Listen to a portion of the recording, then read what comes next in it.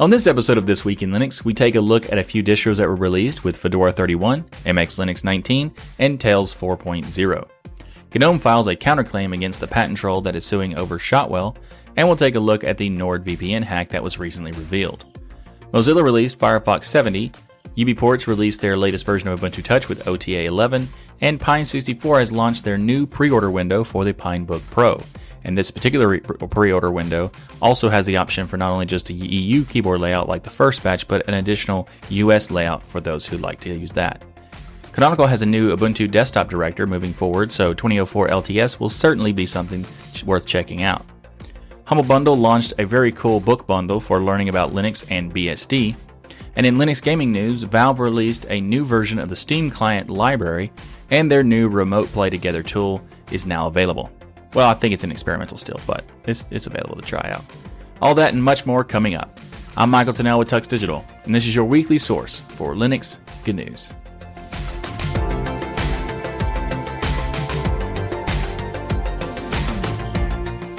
This episode of This Week in Linux is sponsored by DigitalOcean. DigitalOcean offers the simplest, most developer-friendly cloud platform.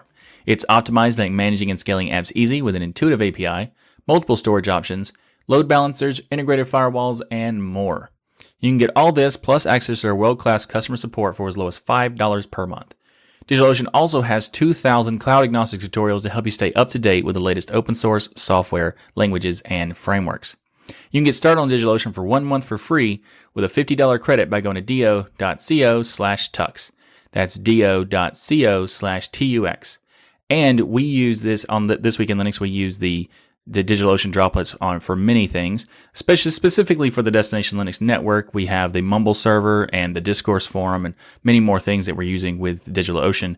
So we're actually promoting them on this podcast because it's so good. We like them so much. We wanted to, share them with you. So if you want to get started on DigitalOcean, you can do that with a $50 credit by going to do.co/tux. And thanks again for DigitalOcean for sponsoring This Week in Linux. Up first in the show this week, Fedora 31 has been released, as well as all of its official flavors. And you can also see that the latest version of Fedora 31 that they have updated to GNOME 3.34, and with all kinds of enhancements that it comes with that, with better performance. They've actually fixed some bug fixes and all kinds of stuff. They've refreshed the background chooser. They now have Firefox running natively on Wayland. They've added custom application folders. This is a GNOME thing specifically, where you can make it's a lot easier to set up folders inside it. So you can there's always the default folder system that you can see in most application menus in various different DEs. You can create your own custom folders really easily just by dragging and dropping now in GNOME shell, so that's pretty cool. They dropped 32-bit support for bootable images, but they kept 32-bit support for Steam and Wine applications as well as other libraries. So there's a lot of people who have, you may remember the Ubuntu situation with 32-bit, where they were going to drop 32-bit entirely, which was a big mistake, and it was a big outcry. And there's some people on Twitter asking about why there's no outcry for Fedora doing it, and it's because Fedora is not doing that part. They're not dropping the whole thing. They're just dropping the ISOs and a significant portion of the 32-bit, but not all of the core libraries, which is the important piece.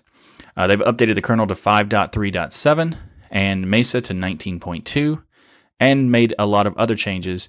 One of the things is that a quote from Fedora magazine specifically says that the Docker package has been removed from Fedora 31, has been replaced by the upstream package Moby engine, which includes the Docker CLI as well as the Docker engine. So in theory, it should still support Docker. It's just not going to be focused on Docker and using the exact same structure. But they also recommend that you instead use Podman and Builda instead of Docker for whatever particular reason. I'm not really sure, because I've used Docker in many cases.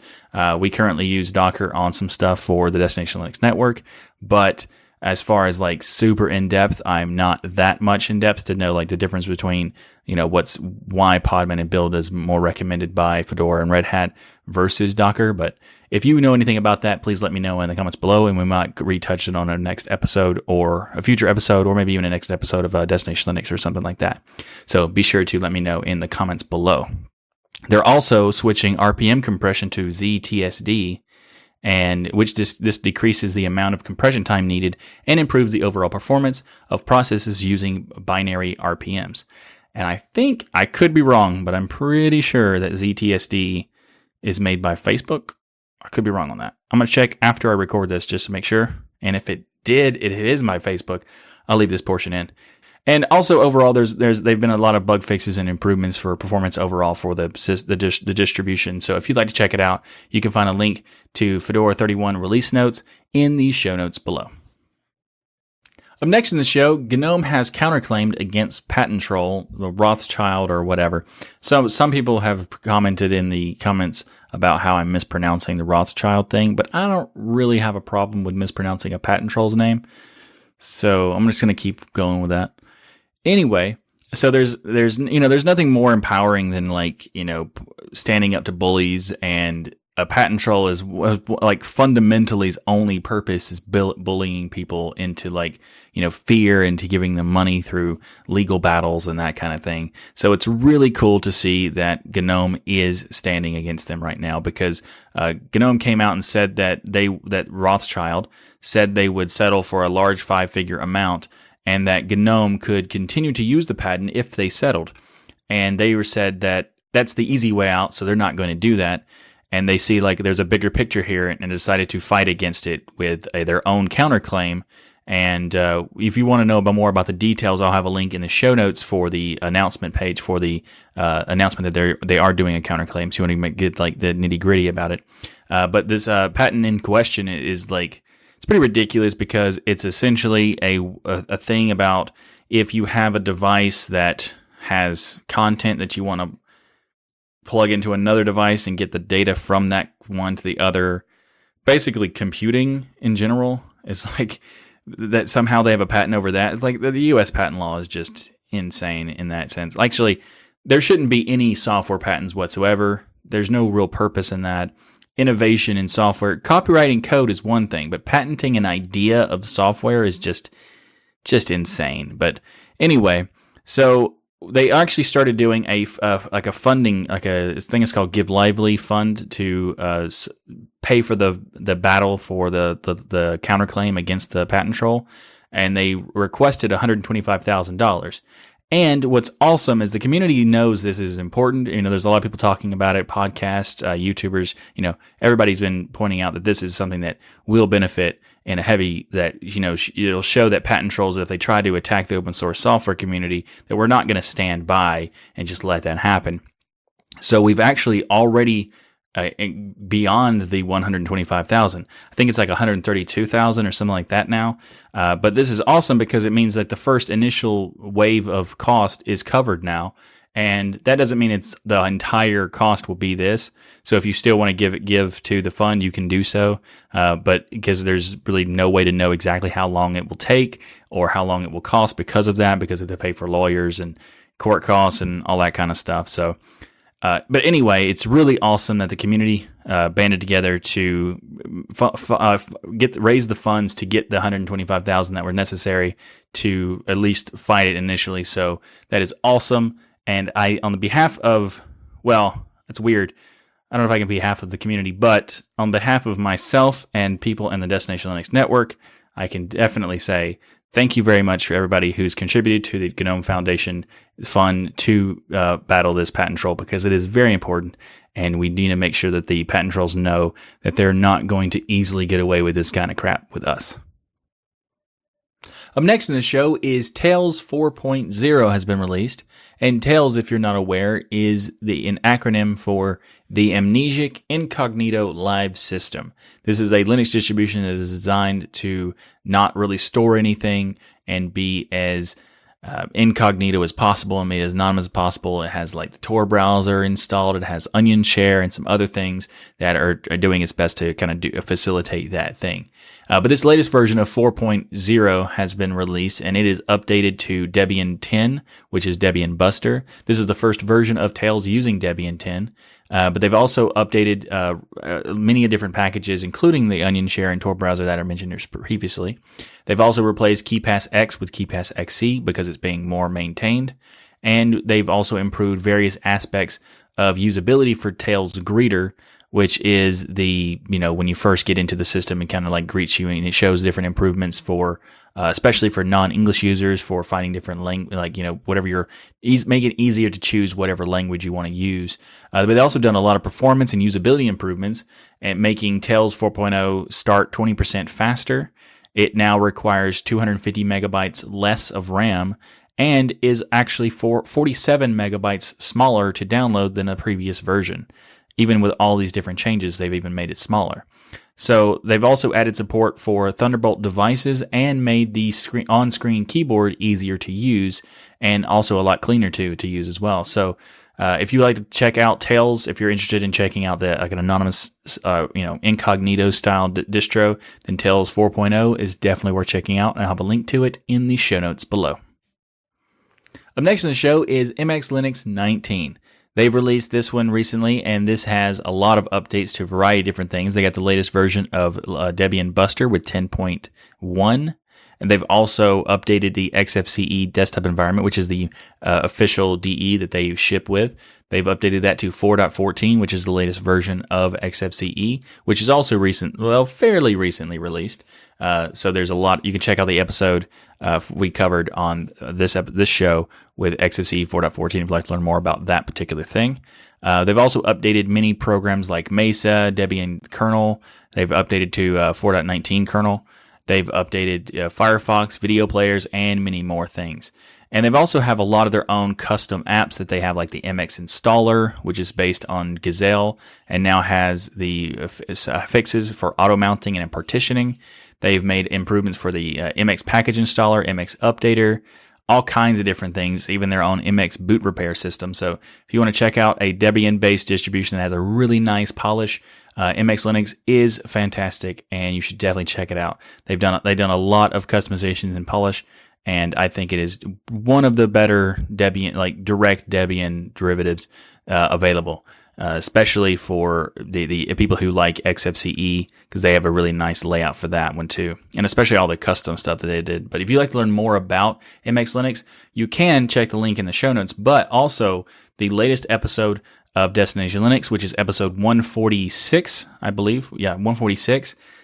This will have this has an interview with Dolphin Oracle from the MX Linux team when we talk about the latest features and latest improvements and all this other stuff about MX Linux as a whole, but also MX Linux 19 specifically. So if you want to learn more about that, you need to definitely check out episode 146 of Destination Linux, which is technically not out yet as I release this episode, but it will be out very, very soon after. So I'll have a link to it in the show notes anyway, and at some point that link will work.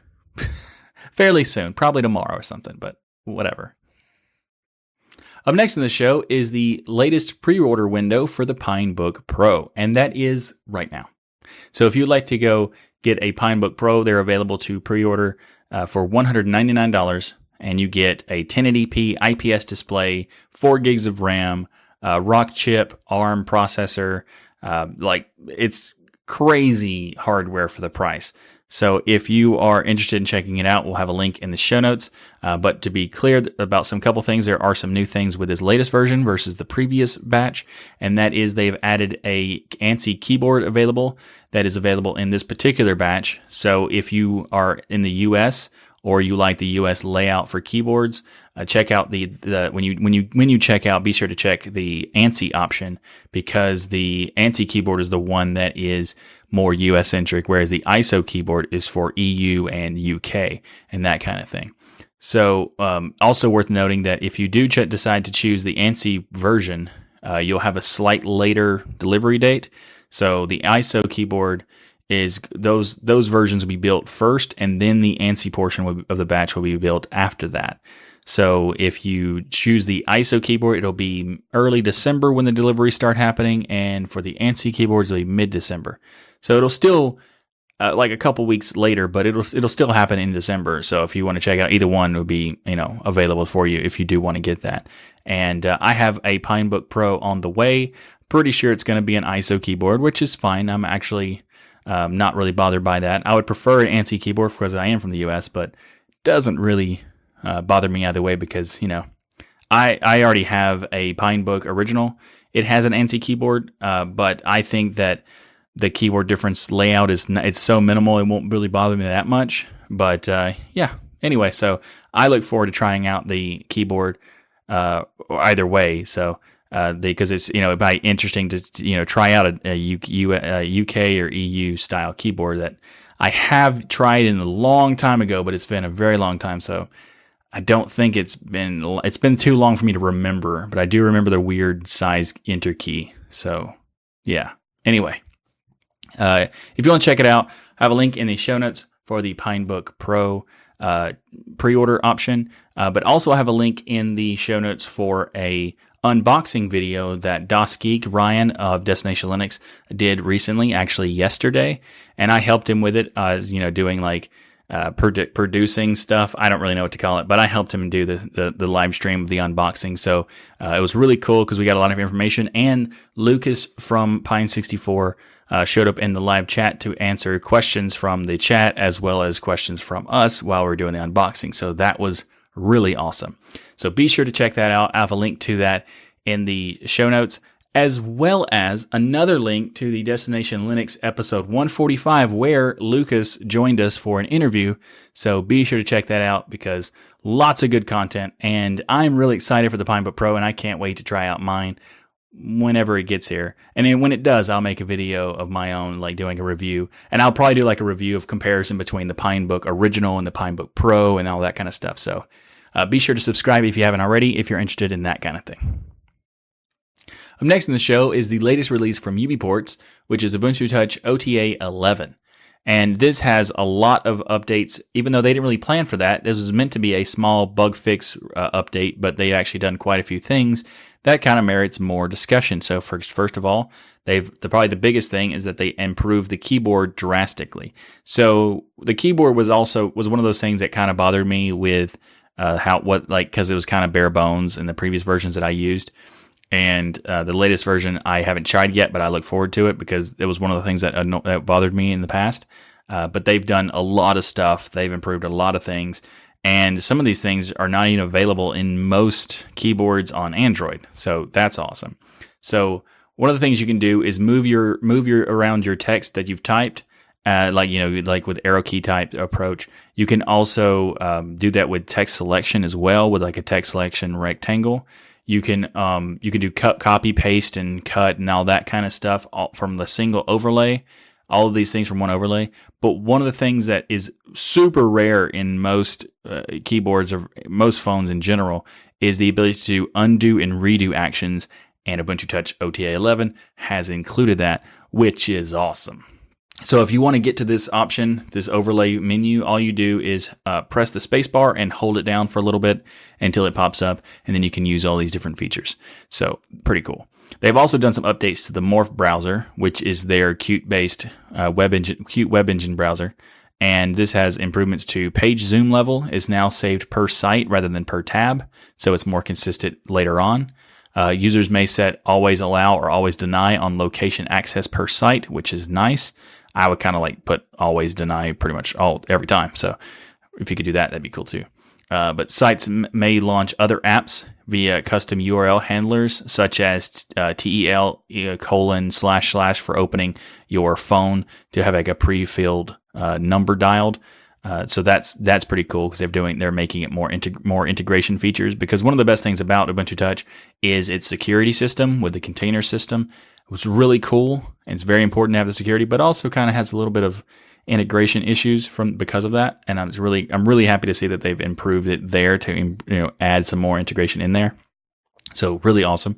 They've also removed the account requirement for clients and the servers to get the full access to the notification system, because originally Canonical was the ones making Ubuntu Touch, naturally because the whole Ubuntu name, but they were making Ubuntu Touch, and in order to get notifications, you had to use the Ubuntu One servers and have an account on Ubuntu One in order to get notifications. Because, well, I don't really know why you would have to do that for notifications. It's really weird, but they did that at the same time they were making it where you had to get an Ubuntu One account in order to get apps installed. So now that you really don't need Ubuntu One for anything. The only thing that was still available, still using it, was the notification system. So you could still get notifications in general. It's just some things wouldn't be able to do it and some things would. now, because they've removed the dependency of Ubuntu One, you can now get notifications for pretty much any application that uses that system of notifications. So that's really cool. And they've also done a lot of bug fixes and performance improvements, as well as they've announced recently that they have support for OnePlus 3 and the Sony Xperia X phones for Ubuntu Touch to make it really easy for installing to those phones. I think it also supports the OnePlus 3T, but I can't really guarantee that one. But definitely the OnePlus 3, so that's pretty cool. Because I have a OnePlus 1, and it's pretty dated, so definitely the OnePlus 3 would be a much improved option for those who are looking to get into Ubuntu Touch. So yeah, if you'd like to learn more about Ubuntu Touch OTA 11, you can check out the links in the show notes below. Up next in the show, I just want to take a brief moment to let you know about some certain things about the show as well as the network. So first of all, there is an audio feed that allows you to download an MP3 from an RSS feed, or you can do it from your favorite podcast app. You can take the RSS feed that's on the website at tuxdigital.com/thisweekinlinux, or you can just search for it in your podcast app. It will probably be there. It might not be, depending on what you use, because I haven't tested literally everything, but I'm pretty sure it's on almost everything because I've tested a lot, and it is available in most of these platforms. Actually, all the ones I tested anyway. If you do find one that's not available, please let me know. I would like to fix that immediately. So you can check out the MP3 feed, and in that you'll also find a segment index attached to the bookmarks or chapter section. So if you're not aware, the segment index is a thing that I call where I have timestamps for each topic that are in the description, or in the podcast apps, it's in the chapter or bookmark section, and you can jump around to different places. Maybe you're interested in one topic more than another. You could go and check that one out first, and then go back to the other ones. Go back. Remember to go back and watch the whole thing. Just whatever order you want, that's fine. But the whole thing. All right. So you can do that by using the segment index that's in the description on YouTube, or you can use it in the podcast app as well. It's also available in the show notes. So specifically, the show notes might be, and I've had some people having comments about how there's not any links in the show notes. However, that's because I didn't really clarify what the show notes meant. And show notes means the website page for the episode and the description in the podcast apps. So you'll see the links in the segment index and everything there, but it's not going to be in the description for the YouTube channel, because it's not a clean place to put that many links and stuff. So instead, there's a link to the show notes page on the tuxdigital.com website, and it has all the links there. So if you seem like it's missing the links, just go there, and that's where they all are. Also, if you'd like to contribute to the show, there are many ways we offer the ability to do that. You can become a patron by going to Patreon or Sponsus and signing up there, which you can go to tuxdigital.com/Patreon or tuxdigital.com/Sponsus to sign up. And you could also support us with affiliate links. So there's an affiliate links section by going to tuxdigital.com/affiliates, and there you'll find links to various different places where you're buying things already and just give a small commission, like Amazon or Humble Bundle or Private Internet Access VPN, that kind of thing. If you wanted to, you could do that, and it'd be very much appreciated. So it's really hard to explain exactly how much important that stuff is, like how much the patrons contribute to the show. Even just $1 a month goes a long way when you have a bunch of people helping out. And it's so amazing to have people willing to give you money to do the content that you want to do. It's just, I don't know. It's awesome. It also makes it possible for me to do the show and devote more time to it, because this show takes anywhere between 20 to 40 hours every week to do. So, and then also when you take into consideration Destination Linux that I also do, there's a lot of stuff to do. So anyway, if you would like to become a patron, I would very much appreciate it. But if you can do so by going to tuxdigital.com/Patreon or tuxdigital.com/Sponsus. And be sure to check out the Destination Linux Network by going to destinationlinux.network. You can find all the content for all the different shows on the network. You can go to the Mumble server and you have conversations with me throughout the week, as well as the forum where you can have conversations with all kinds of different people. Hundreds of people are on the forum now. I think there's like 350 people or more. And it's only been like a few weeks or so since the forum's been around. So that's quite awesome. You can have all different kinds of conversations about tech, hardware, Linux, software, whatever. It's awesome. So anyway, check it out by going to destinationlinux.network and clicking on the forum link, or click on the community section. You'll see the Mumble link there as well.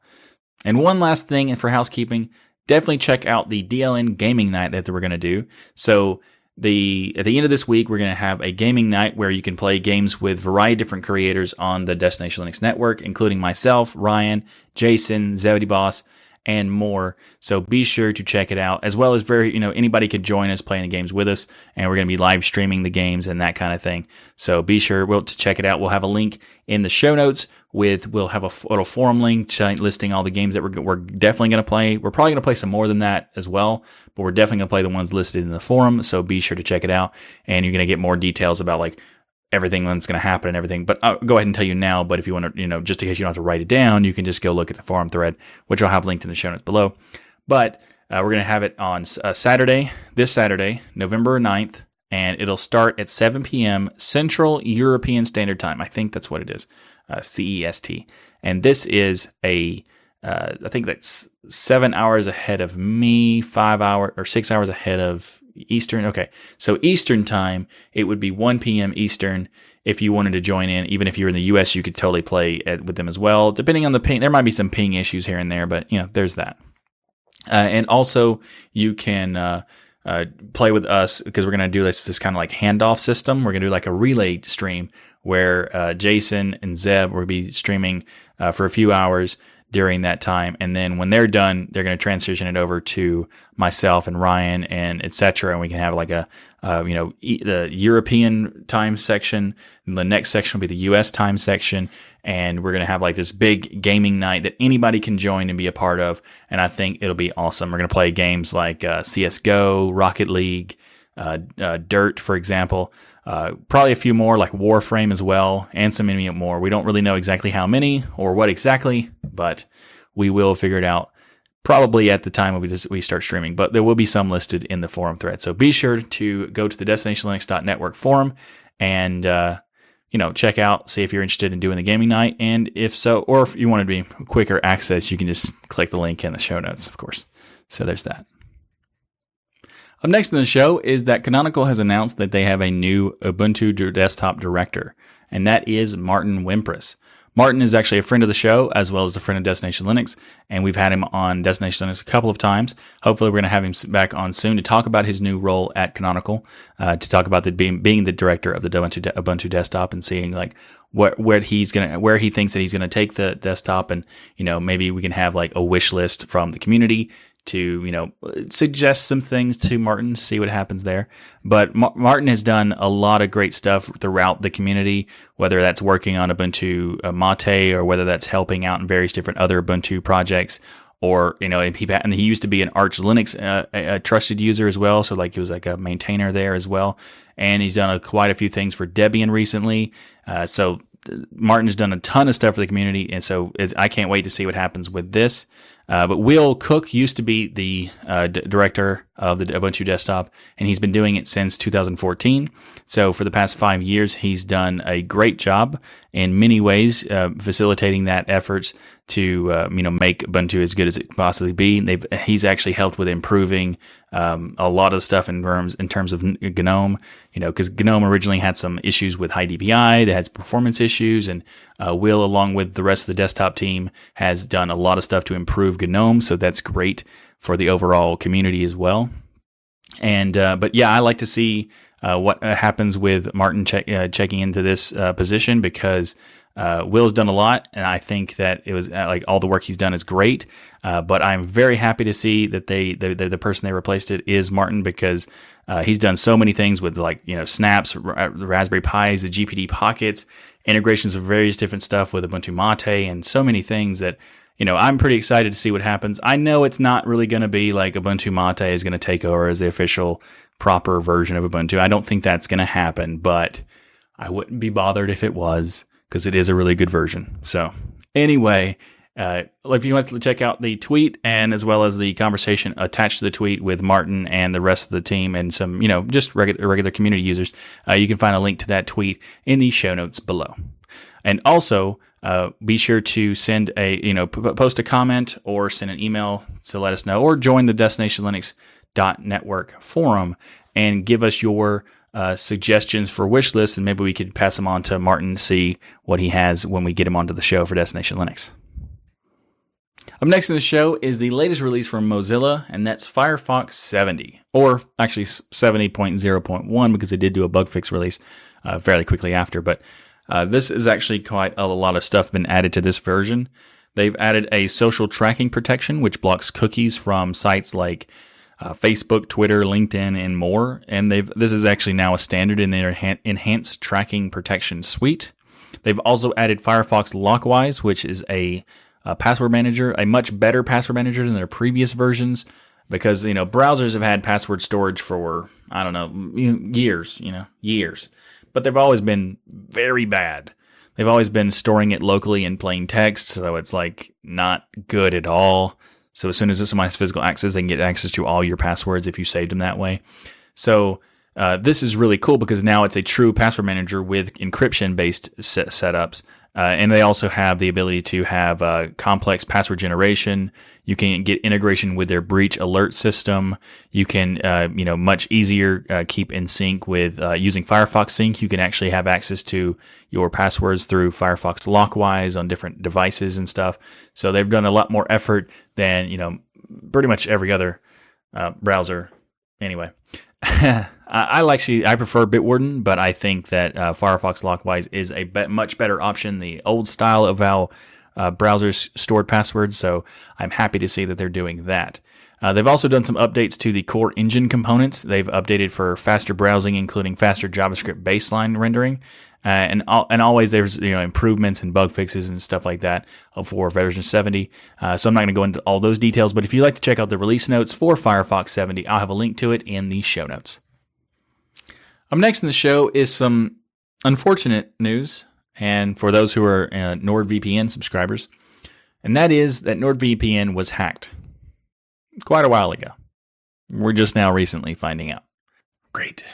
So, in March 2018, NordVPN had a breach, and they're saying that's not a big breach. They say only maybe 200 people were affected by this breach because they were the only people using that node or whatnot.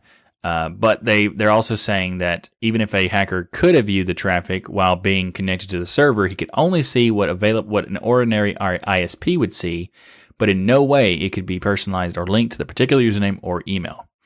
And that's somewhat comforting, but not really, because they took forever to explain this and to even admit it happened. So the subscribers who would be affected are the people who were using non-HTTPS web traffic, DNS lookups, and other similar unprotected connections could be known by those attackers. But they're saying that NordVPN is saying it's not a big deal. Don't worry. They're saying that the historical VPN traffic cannot be monitored either. So they're not bothered by this. And you could argue that breaches happen. Sometimes no one's perfect, so mistakes can happen, and therefore a breach can happen, and that kind of thing. But it's also how you handle that situation after the fact, and what you do to show transparency and honesty when something like that happens. NordVPN chose to ignore it completely and never tell anyone until someone else called them out on it. So that's why I'm not really a fan of this situation, and I call it an unfortunate situation if you are a subscriber of Nord. Because in an official statement on the situation, Nord said the servers were rented and based in a data center in Finland, and someone was able to gain control of the Linux-powered box via an unprotected remote management interface provided by the server's owner. It is alleged this interface was effectively kept secret from the VPN provider. Nord is saying that they're implying that they weren't aware that this was there or not. And Nord didn't actually specify the actual data center that is involved, but the data center themselves came out and said, this, by the way, Krea Nova is the data center that is the people who said that they were involved. So that, yes, we can confirm they were our clients, and they had a they had a problem with their security because they did not take care of it themselves. All servers we provide have an ILO or an IDRAC remote access tool. And they were told that this tool was there. They just didn't, they didn't do any hardening on it. They didn't remove the tool because, not everybody is going to be using this data center for VPN stuff. So some companies would want a remote access tool to be able to log in and do things. And then also they could harden it to make it more improved. But they didn't do any of that. So they, blamed the data center instead. But they are saying that not a lot of stuff has been taken. So they say, the attacker gained access to the server by exploiting an insecure remote management system left by the data center provider while we were unaware that such a system existed, even though that company told them that it did exist. And then they later say that, well, we didn't know about a certain user account that was on that tool or whatever. Anyway, they say that the server itself did not contain any user activity logs. None of our applications send user-created credentials for authentication, so usernames and passwords could not have been intercepted either. Once we found out that the incident, we immediately launched a thorough internal audit. We totally checked it ourselves to make sure that we were not at fault. To blame other people is what that's a translation for what that means. Doublespeak basically is what that is. The internal audit. We didn't tell anyone that this happened until we had to, but we totally did check it and make sure our infrastructure is okay. So they say that we double checked that no other server could possibly be exploited this way and started creating a process to move all of our servers to RAM, which is to be completed next year. We have also raised the bar for all data centers we work with. Now, before signing up with them, we make sure that they meet even higher standards. Higher standards of what? I don't know. That's just a quote from the Nord company. They say that before signing up with them, we make sure that they meet even higher standards. So you don't specify what those standards are. So, okay, higher than whatever. But Creanova is not taking the blame for this because they're saying that they told the NordVPN. NordVPN is blaming Creanova rather than just taking responsibility for the situation and letting people know it happened in the first place. The only reason this happened is because there was some kind of a hacker tweeting about it, and Nord was like, yeah, that did kind of happen, but why did it take a year and a half for you to admit that it happened? It kind of makes me think that wasn't there the GDPR had a rule that said that if you had a breach after a certain amount of time, that you were required to basically be transparent about it and tell people. And I think that's right after this period of time. So I'm not really a fan of NordVPN at this point because they're not transparent at all with the issues that they had. And they could have easily gotten brownie points by just saying, hey, we had a mess up. There was some kind of hacking thing and we fixed it and all this other stuff. There's no worry about the things. None of the data was lost and blah, blah, blah. They could have done all that.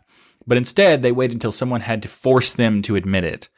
And that is a fantastic sign for me to never use their service. So, it's unfortunate, but oh well. On the bright side, there is private internet access VPN. And you can go to tuxdigital.com/PIA to sign up and give a small commission to the Tux Digital channel that, because they know that we sent you to the sign up for them because they have really good services. I've been using them for quite a long time. They have features where they support Linux directly. Various different distros have options. MX Linux, we talked about on Destination Linux that they've actually improved some stuff for MX Linux, which is cool. There's different applications. So you can have it on your browser. You can have it directly in your network manager. You can have it on your phone. The typical VPN stuff. But what's also really cool about PIA is that they support various different things, various different distributions, various different projects in Linux, as well as they own and run the Freenode IRC server. So they're very much involved in this community. So yeah, if you want to check out a VPN company that also has gone to court proving that they don't keep logs, and is open whenever something happens that they need to tell you about, then you can check out, as far as I know anyway, you can check out tuxdigital.com/PIA to sign up for that. No, I didn't add a VPN topic just to plug another VPN that has an affiliate link. I didn't do that on purpose. However, tuxdigital.com/PIA. Up next in the show is a new bundle from the Humble Bundle team, and that is the Linux and BSD Bookshelf Bundle. Now, this has a lot of various different things about Linux and BSD, and also just open source software in general, but guides and here and there. So first of all, they have Your Linux Toolbox, how Linux works, what every super user should know, Linux firewalls, attack detection and response. They also have application books like the Book of Audacity for recording, editing, mixing, and mastering with a free audio editor, Book of GIMP, Book of Inkscape, like definitive guides, and they say the Book of GIMP is the complete guide to nearly everything. And they also have Blender Masterclass, a hands-on guide to modeling, sculpting, materials, and rendering, as well as some other stuff in there that you can check out. Quite a few books. In fact, if you were to buy them all separately, it's like over $720 worth of ebooks. But you can get them you get all of them for just $15 if you get the highest tier. And if you don't need all of those, you can get whatever tier you want. And there's even other bundles that are available right now, like the Game Dev bundle for VR and AR. Also, like Design Like a Designer bundle by the Adams Media, which is like teaching you creative design and that kind of thing for like visual art design and etc., like web design as well too in there. So if you're interested in any of these bundles, I actually have there'll probably a couple more bundles in the links below, just because there are a few of them that we've talked about in previous episodes that are still available if you want to check it out. So I have a link to those as well. But yeah. This is a pretty cool bundle, and if you're interested, please check it out and use that link in the show notes for purchasing it, because it will give a small commission to Tux Digital and this Week in Linux podcast when you do so. So, just to be clear, just to reiterate, if you use the links in the descriptions, which I very much appreciate if you do, there'll be a small commission, an affiliate commission sent to us, the Tux Digital channel, and This Week in Linux to make sure we can keep making this show for you. So be sure to do that if you decide to purchase this book bundle anyway. So yeah, link in the show notes. Up next in the show is some more unfortunate news, though not really surprising. There was an interview on ZDNet with the kernel maintainer, the stable kernel maintainer, Greg Kroah-Hartman, or Greg KH. And this is discussing the security Intel chip problems that have been happening since like the Meltdown and Spectre and that kind of thing. And so the problem with how Intel designs speculative execution is that while anticipating the next action for the CPU to take, that does speed things up, but it also exposes data along the way, which is bad enough on your own server, but it also has breakdowns and it breaks barriers between virtual machines and cloud computing environments and that kind of stuff, so it's sort of a security nightmare. And Greg Kroah-Hartman said that these problems are going to be with us for a very long time. They're not going away. They're all CPU bugs, and in some ways, they're all the same problem. But each has to be solved in its own way. MDS, RDDL, Fallout, Zombieland, they're all variants of the same basic problem. So really, there's only one option right now, and it doesn't really solve everything, but it does solve a significant amount, and that is to turn Intel's simultaneous multithreading, or SMT system off and deal with the performance hit. It only in some cases it's a small performance, like it only takes like 2% performance, and sometimes like email, and in other cases it takes up to 20% performance hit, and in other cases even more, depending on what it is what you're doing. But the bad part of this is that you won't really have much of a choice other than either take a performance hit and have security, turn it off and not have security. And Greg Kroah-Hartman says, yeah, performance or security, and that's not a good option to choose from, which I agree completely, because this is unfortunate, but it's not surprising because these issues keep coming out over and over. Like when the Spectre and Meltdown announcement happened, and we talked about it in the show, there were these huge problems, but they weren't the only times that these came out. Like it wasn't Meltdown and Spectre came out and then we gotta fix them. They just keep coming out more and more and more. So I wouldn't be surprised if there's at least another one or two in the next year or so, just coming out like, hey, we have a new version of this problem. I wouldn't be surprised by that. But and as far as Intel, they're having some issues. They're having stagnant issues. They're having issues with the security and all this other stuff. So, Team Red, AMD, check that out. It's probably worth checking out. I actually recently went to AMD, and I have been very happy with it, especially with the fact that I have an AMD GPU as well now, and I don't have to worry about drivers installing. It's just there. Like, that's awesome. But anyway, that's a completely digress situation, so I don't want to go off on a tangent. AMD's not really hit by all these different problems. Some of the problems, for sure, like Spectre, it is hit by that because every CPU is hit by that, but not all the stuff. So it might be worth checking out if you're interested. You can have a little bit of performance improvement without having to worry about all the mitigation issues. Yeah, is that a commercial for AMD? I guess kind of. I don't have an affiliate link for that one though, unless you buy it on Amazon. If you bought it on Amazon, you can use an Amazon link that's at tuxedo.com/affiliates, and there you go. So I guess kind of a do. Up next in the show this week, actually finally this week, is the Linux gaming news, and that is Valve has released a new version of the Steam library for their Steam client, as well as a new remote play together feature.